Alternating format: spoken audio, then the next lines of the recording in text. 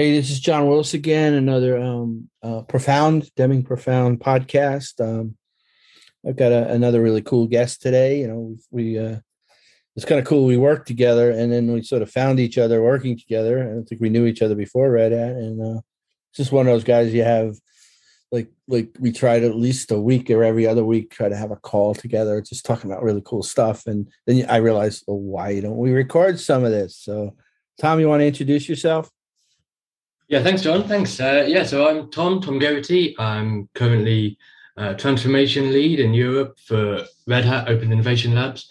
Um, I'm a proper geek when it comes to psychological safety. I was sort of introduced to it a few years back, but I've been sort of in technology all my career and spent quite a number of those years in tech leadership roles and learning how important psychological safety is to performance and well-being and humanity. Yeah, totally. I get. So the thing I always like to start off the conversation with, and we've had some conversations. Sometimes I'll talk to somebody and I don't want to make them feel like they need to be an expert on Deming, but so I usually sort of like ask people just, okay, carte blanche. What are your thoughts about Deming? But we've had enough conversations where you've told me some cool stories about like, hey, John, have you seen this? Have you heard that? So I'll go right to a sort of a deeper core question. Like, Tom, what do you think Deming's impact is to you? All of what we do in IT and, what you know about it and what do you think, I know why he's important. I'm pretty sure like, why is he important? Why should we be having a conversation about this guy? So that's really cool. So the kind of weird way that I got introduced to Deming was, I was so many years ago. I did an ITIL training course, and strangely, and got introduced to the Deming cycle, the PDCA cycle, or rather, the PDSA cycle or Shewhart cycle or whatever it is. Right. That was the first time I was kind of like, this was really early on in my career, and it's the first time I was introduced to sort of the feedback loops like that, and I thought this is really cool, and it was introduced to Deming, sort of opened that door, and then discovered everything else. Well, not everything else that Deming did, but like all the cool stuff that Deming was doing, and that's where I came across the system of profound knowledge. And that was the point where sort of the light bulb moment where, because Deming talks about appreciation for a system and variation and knowledge and psychology, and it kind of and what I really liked was Deming's the systems thinking approach of Deming, and Deming espousing how important it was to understand the system, but not just a system like a machine, not just a system like a series of processes and components, but the psychology and the sociology of people involved in the system, and they are part of the system.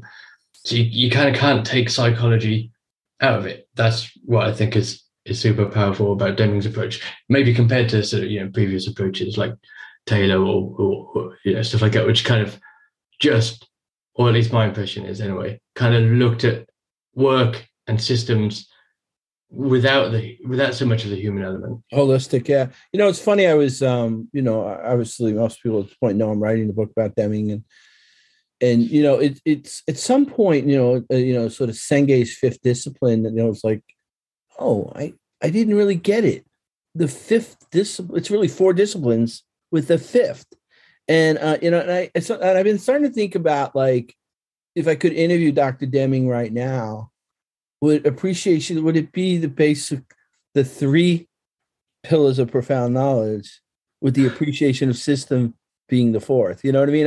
I'm wondering if, somebody made a comment to me, like, every other one was theory and that one was appreciation of systems. But I don't know. I mean, what do you think about that?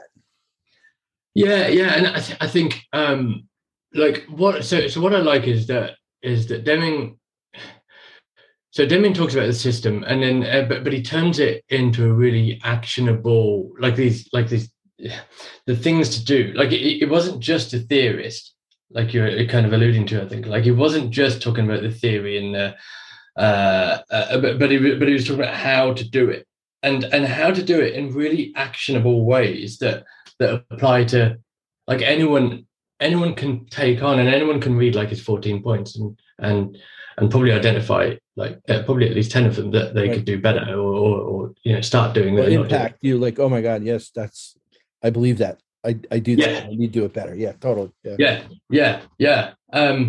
It makes it so Deming makes leadership and management so much more accessible than so many other approaches. Like even his books, they're pretty easy to read compared to a lot of those sorts of books. So and this is where Deming's point 8 is drive out fear, isn't it? So that was that's. That one hit home with you. That's the one that hits home, and I think I'm always interested as to how I don't really know why or how he ordered those 14 points, or if they are in any sort of particular order. I'm interested. I'd be really what I'd love to ask Deming is why is that like halfway through? Why is it right in the middle? Yeah, that's a good one. Yeah, why is that one right in the middle? Right, was there? I did find some stuff. I'm going to be sort of writing about it, but. That there was some like writings that he had, which were those ideas that weren't codified as 14 points. So that's a good question. I'm going to go back and try to see if there's any insight to the things that he wrote that turned into his Out of a Crisis book, which had the codified 14 points. But that's a really good question. Like if you knew that was a big part of his, the way he thought, right? Yeah, because he makes another point, doesn't he? Where there's fear, there are wrong figures, or where there is fear, there will not be honest figures, and that's an absolutely crucial point because, like we talk about, like understanding variation. You can't there's no point in trying to understand variation if the source of the figures is not correct in the first place. And you can rely on a machine, but at some point, some human's going to get hold of that, and if they're incentivized or fearful. Then, because he talks about incentives a lot as well, doesn't he? Yeah. I really like that stance of. It's again, I love doing these podcasts because like all the stuff I know about him, then I just hear it just a little bit different way, and it's kind of interesting that it maybe was obvious to everybody else except me, the Deming expert, but it is the fear and the incentives are both his dislike for the same reasons. Yeah, that the fear drives behavior that might not be the optimal behavior, and the incentives, he hates MBOs, drive behavior that might not be the optimal behavior, right? So that's cool. Yeah. And I think it's interesting because if we look at if we consider the psychological safety, because I don't think Deming ever used the term, maybe even never came across the term psychological safety. Like he knew about fear, he fundamentally understood it. Right. But I don't think he ever used the term. And no, I'm sure he didn't. That. I mean, I don't know where that. Maybe you can educate where that first come out. I would assume it came out from maybe the Google rework stuff, but I don't even know that. Well, yeah. So this is kind of what's interesting. So the first, as far as we know, as far as we can tell, the term was first used in 1965 by two researchers called Shine and Bennis, who were studying organizational change, like how to approach organizational change, and they used, but it was a bit of an aside. They brought up psychological safety. They sort of created this term as a way to help people adopt change in an organization. And then I think it kind of went nothing happened for about maybe 20 years. Wow. 20, 30 years. Then I got someone called Kahn, I think William Kahn, did some research with summer camp counselors in the 80s. Oh, wow. And highlighted that psychological safety was a means to improve communication and collaboration and stuff. And it was only in 1999 then, so this is where Amy Edmondson comes along. She did her research into clinical teams. And this is where, for me, this is where it gets really interesting, because Amy Edmondson was studying, so she was at Harvard at the time, she was studying the difference between high-performing and low-performing clinical teams. And I think the you can tell the difference between high performing and low performing clinical teams quite, more easily than maybe in other realms, because people die or don't die. So Right. high performing teams, more people survive. The consequences, yeah, they could. Yeah. So she was studying these differences, and she found that the high performing teams made more mistakes than the low performing teams, and that of course doesn't on the face of it, that doesn't make sense. Right. I understand that I believe that she initially thought the data was transposed the wrong way, but it wasn't. It was correct data, and so she did some more research and found that the high-performing teams were admitting their mistakes and the low-performing teams were hiding theirs. And of course, this is wow. Where there is fear, you don't get honest figures, and of course that makes sense, doesn't it? Because the low-performing teams were going to keep making the same mistakes. They have more pressure, right? Because they're they're the ones. Why are you guys not be like the high-performing teams? Yeah. And the high-performing teams are able to service their mistakes, have their ideas, and improve every time. So they're not going to keep on making the same mistakes. But this, so Amy, this was fantastic research, and Amy continued to do research into psychological safety over the next few years. But yeah, you're right. It wasn't until Google's Project Aristotle in, I think, 2013 that it sort of blew up a bit, because that was when. And again, as far as I understand, they were looking at again, like what makes a high performing team. Yeah. And they found these 4 factors in there: the clarity, dependability, meaning, and impact. Probably not in that order, right? But when they had those four factors, they knew that teams that scored high on all those 4 factors, there was still big variation between different teams. So they knew something was missing. There was still some other factor, and someone found Amy Edmondson's paper from 1999. Oh, really? Oh, I love it. Okay. Yeah, they measured psychological safety using the same scale that Amy used in 99. And that was how they found psychological safety as the foundation. That was the answer, right? Like the Layman version. When I throw up a PowerPoint slide and say that the rework or the Project Aristotle is, they were asking the question, what makes a great team? Second bullet item on the slide, the answer is psychological safety. Next topic. But I love that. Like you've given me a much deeper history than tying it to the researcher.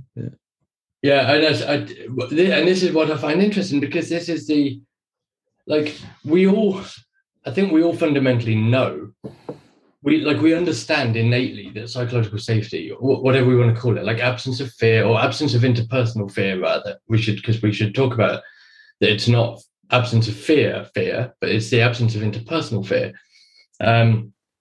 It's fundamentally, So the way.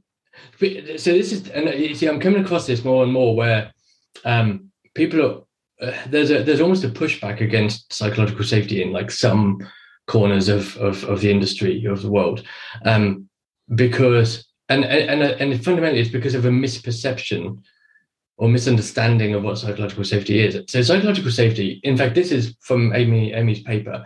It's a belief that one will not be punished or humiliated for speaking up with ideas, questions, concerns, or mistakes.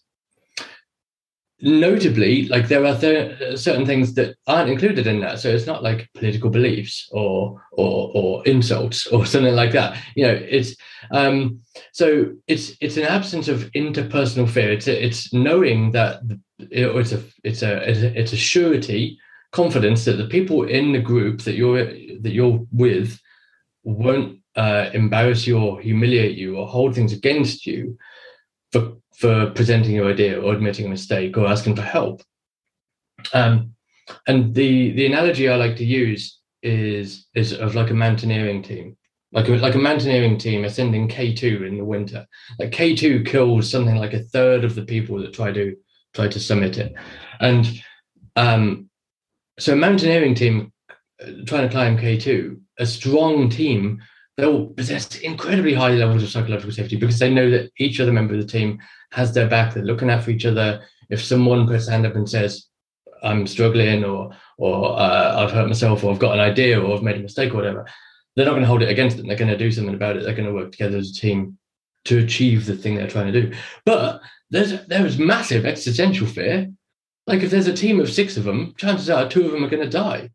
Like there's a huge existential fear. But the reason one of the reasons, along with expertise and drive and stuff, one of the reasons they're able to get to the top of that mountain and get back down again is because they possess a great deal of psychological safety within that group. I love that, like even sort of our sort of relationship, we didn't know each other probably 6 months ago. Right. And, in like right off the bat, like I didn't have to explain my resume to you every time we talk. Right. And I find that a lot of times when you sort of meet people, they're like, especially if they feel a little intimidated, like you'll waste, like if you got like 30-minute conversation with them, like the first 5 meetings, they'll say, I worked to such and such thing and I did this. And they're really trying to assure you that there should be part of that conversation. Yeah. The thing I love is when you can get to the level of working with people where the assumption is you already know this, B, you're not going to say, whatever you say has validity because there's a trust level of like he wouldn't, like if he, it's like I was telling somebody earlier about working with Jabe, right? Jabe Bloom, who I work with, like, Jabe has this phenomenal thing. Like if you say something to him and he doesn't disagree, the first thing he'll say is, why do you think that, John? Right? Which means that like he wants to know first. I mean, he's pretty sure he's right and I'm wrong, right? And in most cases, that is the way it is. But he wants to basically, so he's giving you such a level of, and it's not even respect; it's a working dialogue. That he instead of like that's wrong. Why don't? But I love that part of working relationships. When you get into those, to me it would be the high performing scenario. Yeah. So yeah. And I love that you mentioned trust as well, actually, because trust is a massive part of it. It's a massive part of it. And in fact, psychological safety is often confused a little bit with trust. But there's some interesting aspects to trust as well, because there's like 2 components to trust, depending on sort of what model you use. There's cognitive trust and affective trust. And in order to have like deep trust and a high performing team and psychological safety, you've got to have both. Cognitive trust is about trusting that someone is capable and intelligent, if they have the knowledge and skill. Mm-hmm. Okay, yeah. Trusting them to do the thing. Right. And effective trust is trusting in them to do the right thing and to act ethically. Okay, yeah. Okay, yeah. So in choice. So yeah. So effective trust is like choice, choosing to do the right thing. Cognitive trust is ability, and of course you're not going to achieve really anything or as a team if you don't have both those degrees of trust in people, which I think is a super powerful way of looking at trust and sort of that component of psychological safety.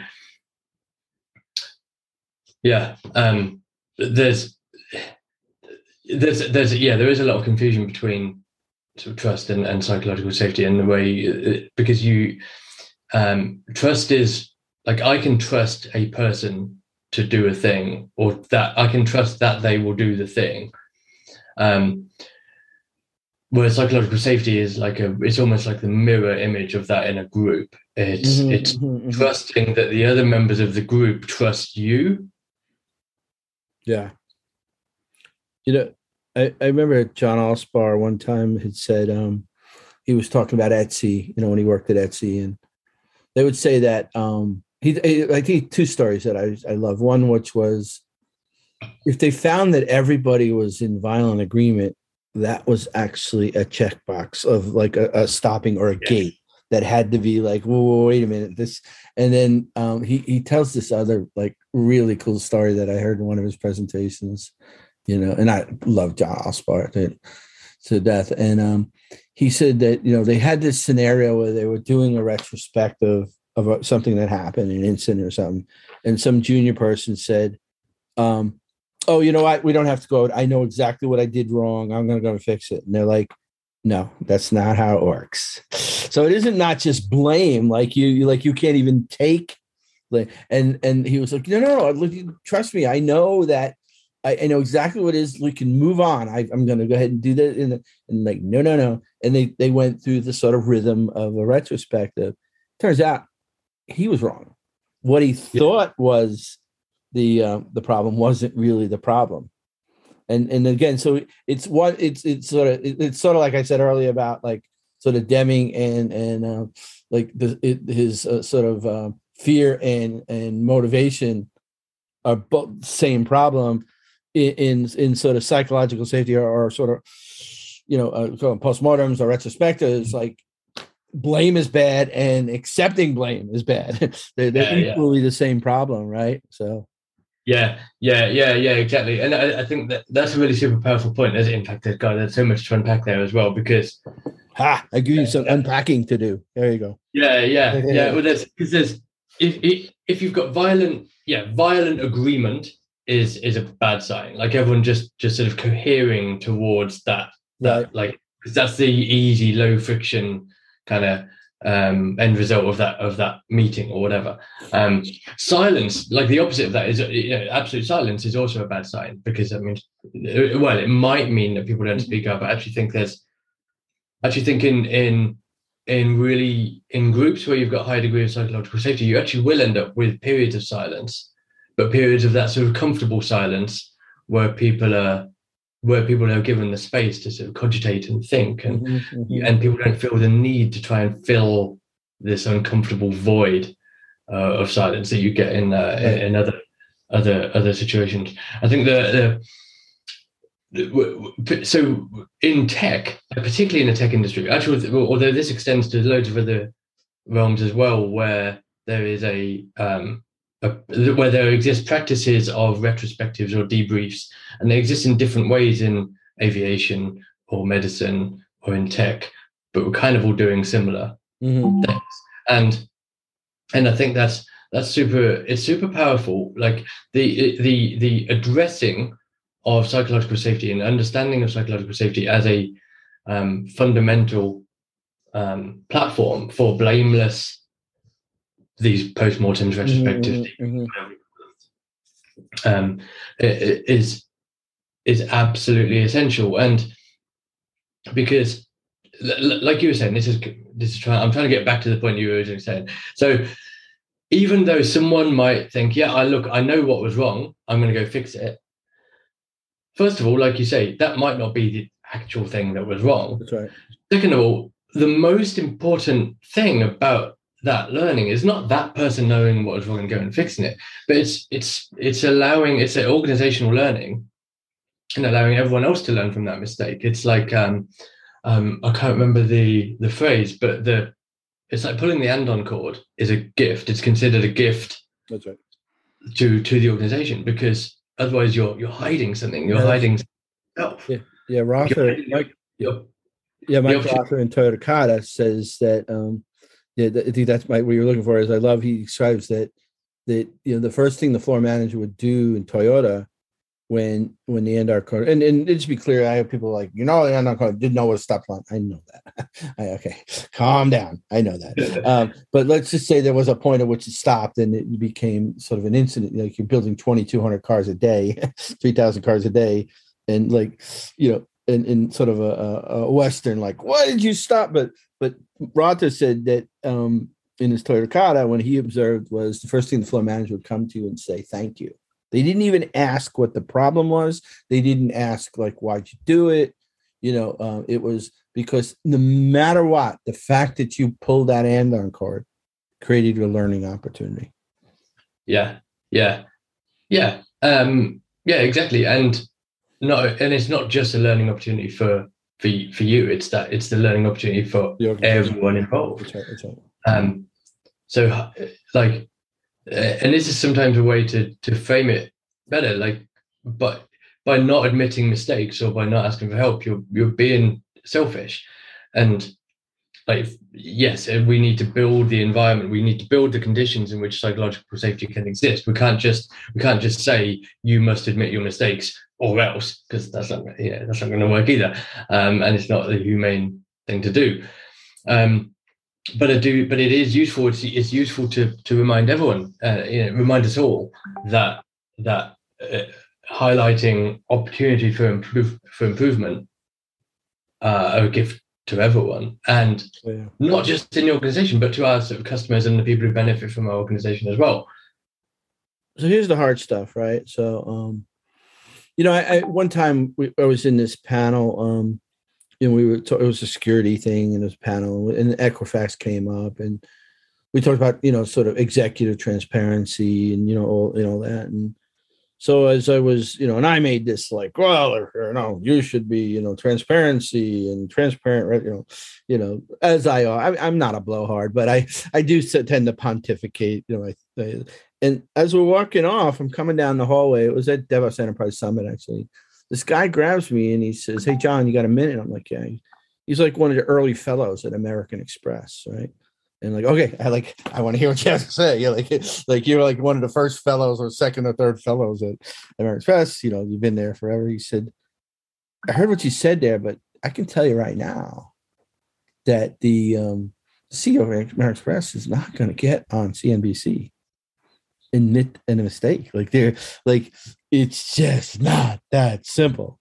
Right. Yeah. Because you have there's legal implications. And so what are your thoughts about those complex scenarios where you're in the ideal? And I think in the end, I think we would both agree, and I think most would listen, that if you were to sort of give way to that, and we could cite examples, the Paul O'Neill stuff, but if you give way to that idea, it's going to be better. But that idea, good luck, kid. I gotta run American Express. What do you think about it? Yeah.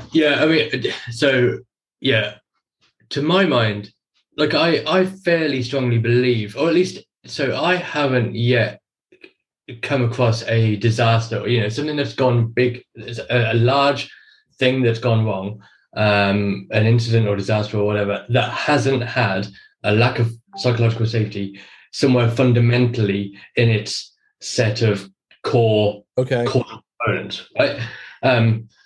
If you look at everything from Equifax to the Volkswagen emissions scandal to Chernobyl, the Nagasaki train crash, Challenger and Columbia disasters, and even the global financial crisis, there somewhere along the line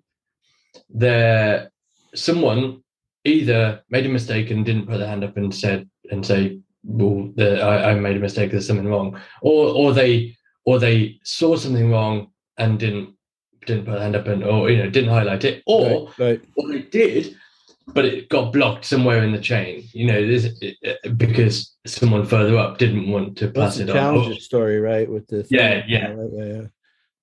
7 or 8, and I don't think they could have survived anyway, but there were 7 or 8 official requests to do an inspection on a panel after liftoff, and all of them were rejected with the classic, "We've seen this before, don't worry about it." Yeah, exactly, and it's always stuff like that, and you've got, and then you've got almost the converse, which is where I don't pretend to know exactly what happened in the Volkswagen emissions thing, but we've seen it before. You see it fairly often where a bad idea gets out into the wild, and it gets out there because someone didn't, or maybe they did, but it wasn't allowed all the way through. Someone didn't put that up and say, "I think that's a bad idea," or it did, but it got blocked or washed. This is the greenwashing effect, isn't it? When you see project and program levels that are red, green, amber things, and you end up with all these reds down here, reds and ambers, and slowly they get lighter and lighter, and by they get time they get all the way to the top. Until the exec is like, "Oh, this is fantastic. Everything's going fantastically well," and no one can understand why everything's going to hell, but no one's doing anything about it. I think. Go on. I was going to say, Sidney Dekker. We did this 2.5 hour panel, Gene. So every once in a while, I'll throw crazy ideas at Gene, and every once in a while, I'll say, yeah, let's try that one. And so we got Sidney Dekker, Richard Cook, and Steven Spear on this panel for 2.5 hours. And it's, for geekism, like it is, I try to watch it once a year just to sort of give me, sort of juice. But at one point, Gene asks Dekker, like, what is your definition of sort of safety or resilience engineering? And Dekker just sort of looked for a second and he said, it's being able to tell the boss bad news. Yeah. Like, wow, that's it. Yeah. So. Yeah. Why do you think that? I kind of know the answer, but I'm playing sort of podcaster. Why do you think we have such a problem with this idea, right? Like, Deming talks about it. I mean, probably most of the, the sort of research that we love, at the end of the day, hovers all around this idea, from Kahanahan to, probably Senge to Akoff. I mean, we just got on a list, and like there's sort of super nucleus of this idea, but it seems to be like the majority of people in the world can't grasp it. Yeah. God, there are so many factors. I think, and Deming would certainly have something to say about education as well. Yeah. I think, like one simple way to look at it is that is about cost, like your own personal cost or interpersonal cost. That if I'm sitting in a meeting and I can see something wrong, or I've got an idea, but if I put that idea out there, like the immediate cost to me is pretty high, and I can easily see that cost. Like it might be shot down, it might be a terrible idea, someone might laugh at it, or whatever. The long term, the benefit is broader. The benefit is sort of organizationally, and it takes much longer to realize. So if you think about it in terms of like interpersonal cost benefit, it's usually much more cost effective to keep quiet or not. And that's even if you can get your point across, right? Yeah. Like the benefit cost or the ROI, I guess. Yeah. And of course, exactly that. Like you've got to be given the space in order to do so. You've got to have, like, we can't admit mistakes if we don't even hold a retrospective in the first place. Right. Yeah. There you go. Yeah. And you see this in organizations too sometimes, don't you? Where almost there's a pressure to not even hold the space for those discussions, whether that's like ideas for improvement or retrospectives or something to examine what might have gone wrong, because someone somewhere doesn't want that conversation to even happen. Back in the old days, old days back when I was doing mainframe assembler coding, and to me, there was never this idea of retrospectives or anything that clever. But whenever you talked about an outage or incident, like my sort of, I didn't even really joke because it was true, is whoever wasn't in the meeting was the one who got blamed. Yeah. And I remember being in one meeting one time, and they were going on about this guy was this company where we built some mainframe software, and there was this one guy was like brilliant guy, but a wild coder. Like we've all met these kind of people, right? Yeah. And he did break a lot of stuff. So, and he was a good friend of mine, and I used to get mad because everybody blamed for everything. So we're having this sort of meeting about some outage that happened in our sort of development, lab mainframe, and took everybody down for a couple hours. And they're like, yeah, that joke, oh, darn, he done it again. I'm like, guys, just been on vacation for 2 weeks. Yeah. So, but what else do we need to know about? Like, I think it was great. You gave sort of a good little sort of history where it showed up, the research, and then how it sort of winds up in so Google. I think the Google thing, the thing that fascinates me about that is it seemed like they really threw a lot at it. Like they had the sort of money, let's get anthropologists, let's get engineers, let's literally throw the kitchen sink at trying to answer this question. And that's probably why it's such valuable work. But like, what else do we need to know? Are there any sort of cool news stories or what? Yeah. So I think, and this is what's kind of interesting as well, that like since it took a while even for Google's Project Aristotle to like get traction for that sort of catalyzed or spawned or sort of introduced the concept to at least the tech industry. But that was 2013, and it kind of it was still a bit of a sort of obscure niche sort of subject. Yeah, a lot of people wouldn't even know about it, right? Or you're like, like if you mention, oh, what's that, right? Yeah, no, yeah, and now I think most people, at least most people who I come across, have at least heard of the term. They might not understand it, they might not. Right.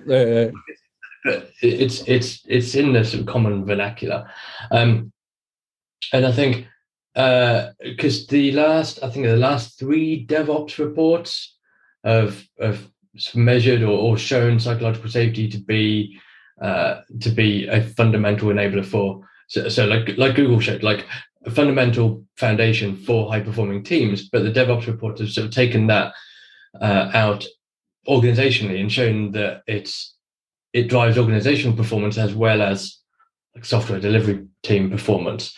Because I keep an eye on Google Scholar, so the number of papers that are coming through, and the number of papers that are coming through on Google Scholar right now are mad. Like I used to be able to keep on top of it reasonably well, and now you just can't. That's partly because people do keyword stuffing, I think, with academic papers. Yeah.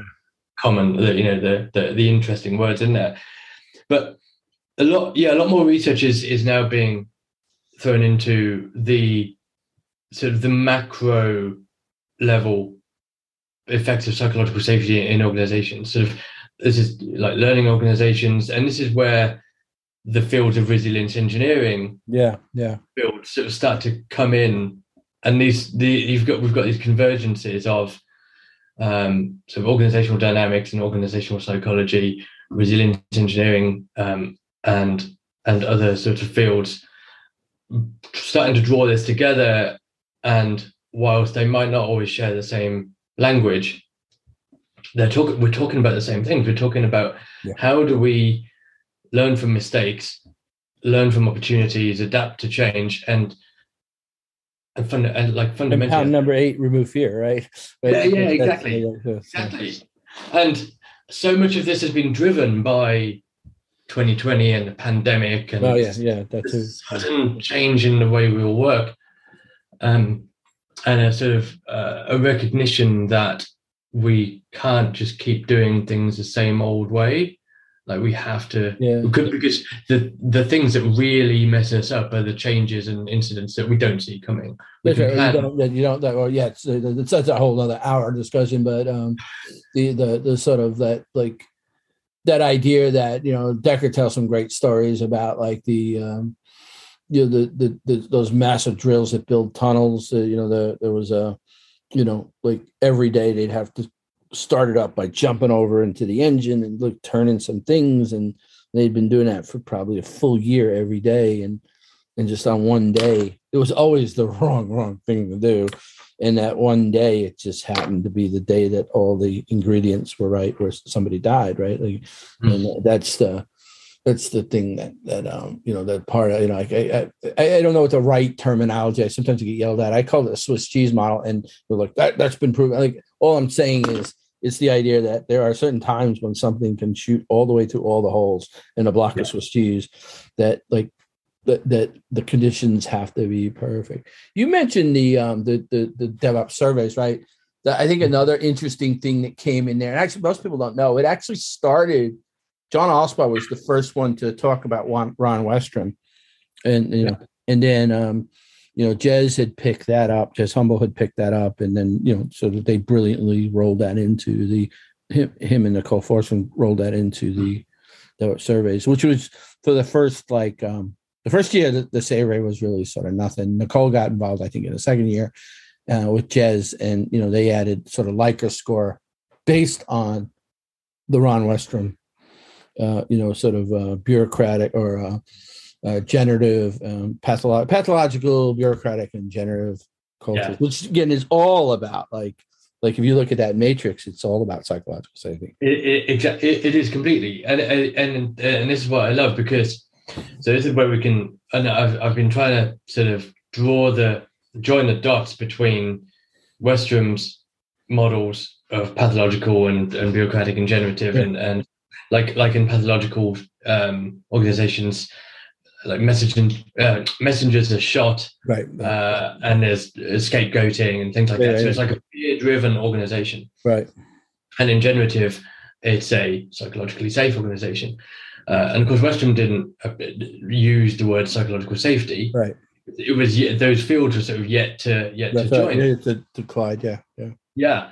But so Westrom's talking about the strength of an organization, and like Project Aristotle was talking about the strength of teams. And we can start to draw that together and create models where we recognize that psychological safety across an organization drives performance, and in sort of resilience engineering terms, provides the conditions for resilience, for adaptive, for anticipation, detection, and response to threats and change and improving as a result. If you don't have psychological safety, how are you ever going to improve as a result of some incident or something or pandemic? Yeah. Well, so then you just made me think about which brings me way back to Senge, right? Which is sort of mental models, right? Because that's another, I think there's this sort of palette, right, or sort of mosaic of all these things, at one time I was talking to this woman, Helen Beale, who's just another interesting person to work with. We started talking about, she was talking about in a presentation, holacracy, and I was talking about, some of the stuff about Deming, and then somebody else brought up Westrom, and I thought, you know what, this is a super pattern discussion that we should be having. But the mental model thing is it overlaps and it intertwines all of this, right? Because that's part of our problem too, is that if we can't draw out the truth, we don't get to understand that your sort of mental model of something is completely different from mine. Well, and the truth is, they're all abstractions. Yeah. Right. Anyway, right. So because we don't really know what at any given time the real truth is. That's kind of and like even worse than that, if we're not drawing out the truth, but we think we are, then we're solving a problem. We're trying to deal with something that isn't the actual problem, and then because Allspaw talks about this, definitely with the root cause. When people think they've found the root cause, that inhibits all further investigation. Right. You're like, hey, let's stop learning now. It was the opposite what the Andorn code was supposed to be. Yeah. Hey, why'd you stop the Andorn? Because that's broke. We need to fix it right now. Oh, okay. Yeah. That's basically root cause. Root cause, oh man, if we would have went just a few more steps deeper, we would have found out that was not the real answer. Yeah. And I know he also talks a lot about the power of conversations and avoiding two sort of methodological approaches to stuff like root cause analysis, and it's the conversations and perspectives of individuals involved in the incident or the process that really give you the deep information, and you can't do that without psychological safety. That's the sort of the terraformer, right? Which is I mean, me and John, we'll have these insane debates, and really mine is more about the pragmatic nature of how you have to deal with things in these large corporations. And he's always right and I'm wrong, but I'm always there has to be a crawl, walk, run. No, John, there is no crawl, walk, run. People die, not necessarily in IT, but, and so, I mean, he even said to me once, he'll probably get in trouble but it's just not a bad thing, is he said he wished he'd never basically exposed the Ron Westrom policy model. For the reason is it's the same. It's like a really deep level of thinking. Dr. Woods and Richard, and that I think the minute you put some type of, I'm even having a hard time explaining this. I asked him what he thought about Cynefin. I hate it. How do you hate Cynefin? Because it sort of puts this box or sort of and like, okay, let's just go with the four quadrants of or the whatever and then they'll sort of and I think Cynefin brilliant stuff, right? Snowden's a genius, but the creator of Cynefin, but in their world, Richard Cook and it, like, they don't want any boundaries, they don't want any abstractions. They like, if you start before you get to that sort of truth you talk about and slap in some topology or like, I don't know, I'm probably not doing it justice the way John would explain it, but I think you were sort of hinting on this, like we have to get to this level of communication. Yeah. Where we're not getting to the root cause. We're not getting to the topology. We're not getting to the sort of the prescribed framework of the problem. Yeah. Those are the things that limit our learning. Yeah. And this reminds me, it reminds me in multiple different ways about a model of psychological safety called the 4 stages of psychological safety. And it reminds me, like, there's, we did. Oops. Yeah. We constantly got these like 4 things, like quadrants or 4 or 7, right? Yeah. Everything's every model seems to be broken into 4 things.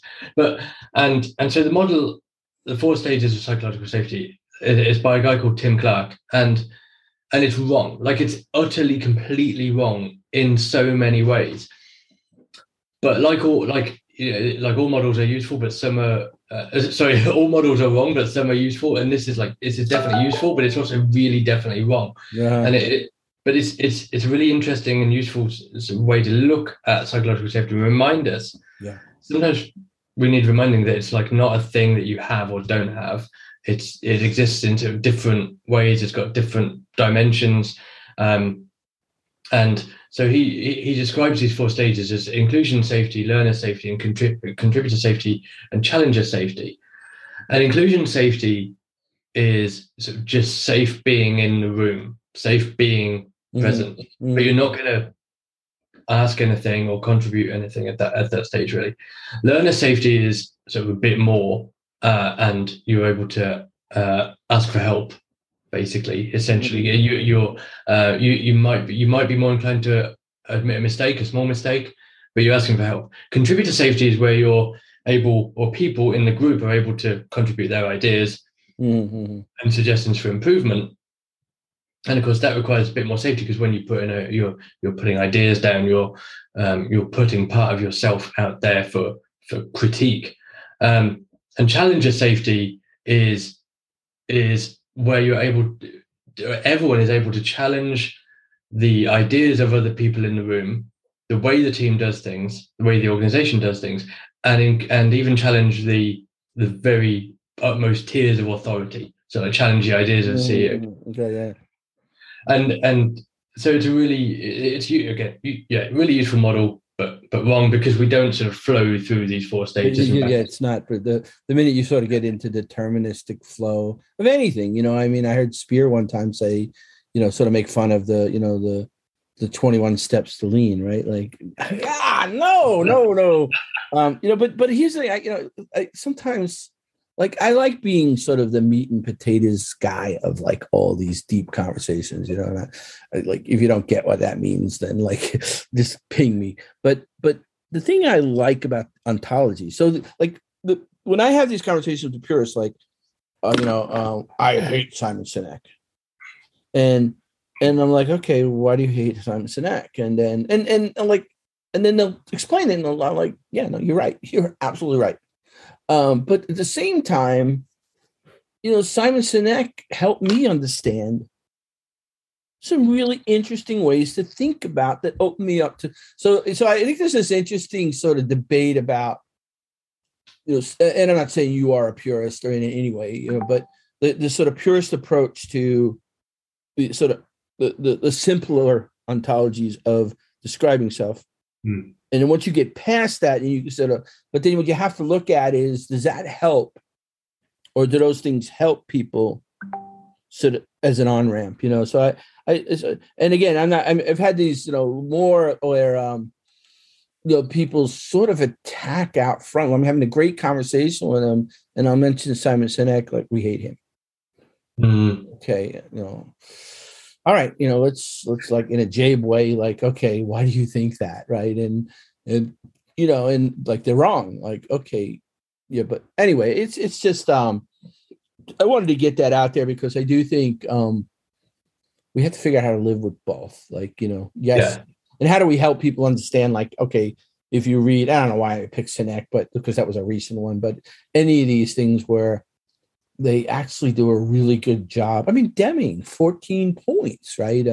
Like, hey, like, really, there's only 14 points, right? So, but again, look what that's done to help people understand these concepts. Yeah, exactly. It's like, it comes back to all this, all models are wrong, but some are useful. Like every attempt to describe the real world in some sort of abstract or simplified term is obviously wrong because it's simplified. That's right.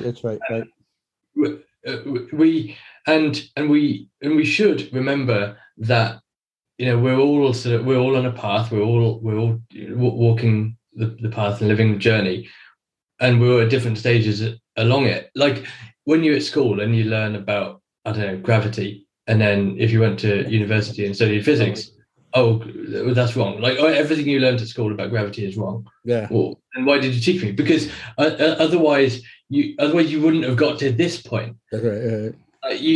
We have to be able to break down those old ideas without kind of judging or stigmatizing those ideas. Like those ideas are part of the path we're walking to get to where we are. And in fact, the stuff, even the most advanced, the most complex stuff we're learning right now. In the future, our future selves will look back on that and go, and you raise a good point, like just in science in general, right? Like we're never right. So thinking that what we know now is right and what we used to know is wrong, like is, Bill Bryson wrote a book about the history of like science, where I think it was a point in like the 17th century or something where they figured, you know what, it's done, folks. We don't need to learn anything more. We understand everything. And that's way before quantum. And, so, yeah, no, it's a really good point, right? That, I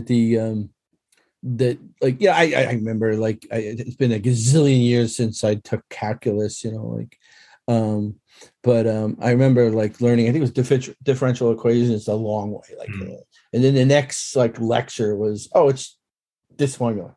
You're like, wait a minute. Like I just spent the last 2 nights writing out like 8 pages to do this. But like, that's the point, right? Like you have to know that. I think that's going to be the name of the, I think the name of this podcast will be All Models Are Wrong, but Some Are Useful. So I think we're about at the top of this was great, man. I knew like, because we have great conversations just periodically, but this was better than I even thought it was going to be. This was a really fun podcast. So. Yeah, I really enjoyed it. I really appreciate the opportunity. I could, as you know, I could talk about this. We'll do this again. We will do this again. So definitely. So Guns and Blazes next time. So all right, my friend. If I don't see you over the holidays, you have a good one. And have an absolutely fantastic break. It was really it's just fantastic speaking to you. I really enjoyed all our conversations. Good fun. I'm glad we've gotten to know each other. It's been pretty fun to just be able to geek out at this level. So hopefully everybody else is having the same fun we get to have. So all right, everybody, another one in the can. Deming.